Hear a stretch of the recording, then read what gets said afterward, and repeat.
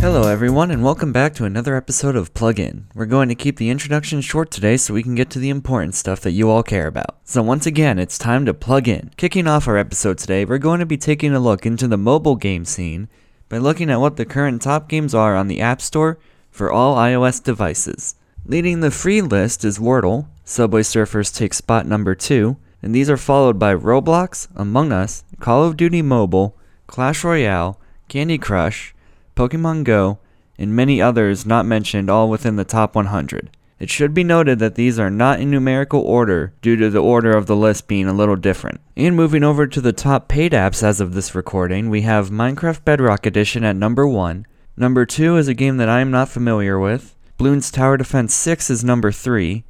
And then followed in no particular order by Geometry Dash, Five Nights at Freddy's Mobile, which includes all of the Five Nights at Freddy's, Grand Theft Auto San Andreas, Plague Inc., Terraria, The Game of Life, Where's My Water, and many more that weren't mentioned also within the top 100. And just like the free listings, these are not listed in numerical order. And moving into Nintendo news, the first wave of the Mario Kart 8 Deluxe Booster Course Pass has been released. The Booster Course Pass is available on the eShop as paid DLC for Mario Kart 8 Deluxe for either $25 US or is included with any Nintendo Switch Online Plus expansion pack purchases, which costs about $50 US. The first wave of this DLC includes some tracks from Mario Kart Tour, such as Ninja Hideaway, and the infamous Mario Kart Wii track, Coconut Mall.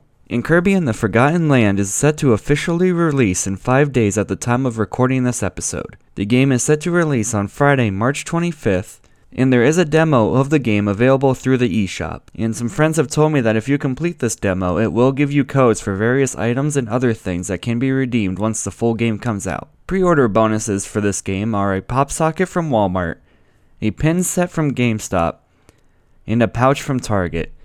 Amazon Prime also was giving $5 off any orders for the game. And that's all the quick information for today's episode.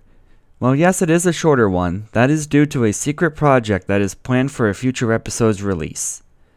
So with all that taken care of, if you like what we do, then be sure to share it with your friends, and you can find every episode of Plugin wherever you're listening to this one at. And for the Plugin Podcast, as always, I'm Kay McChesney.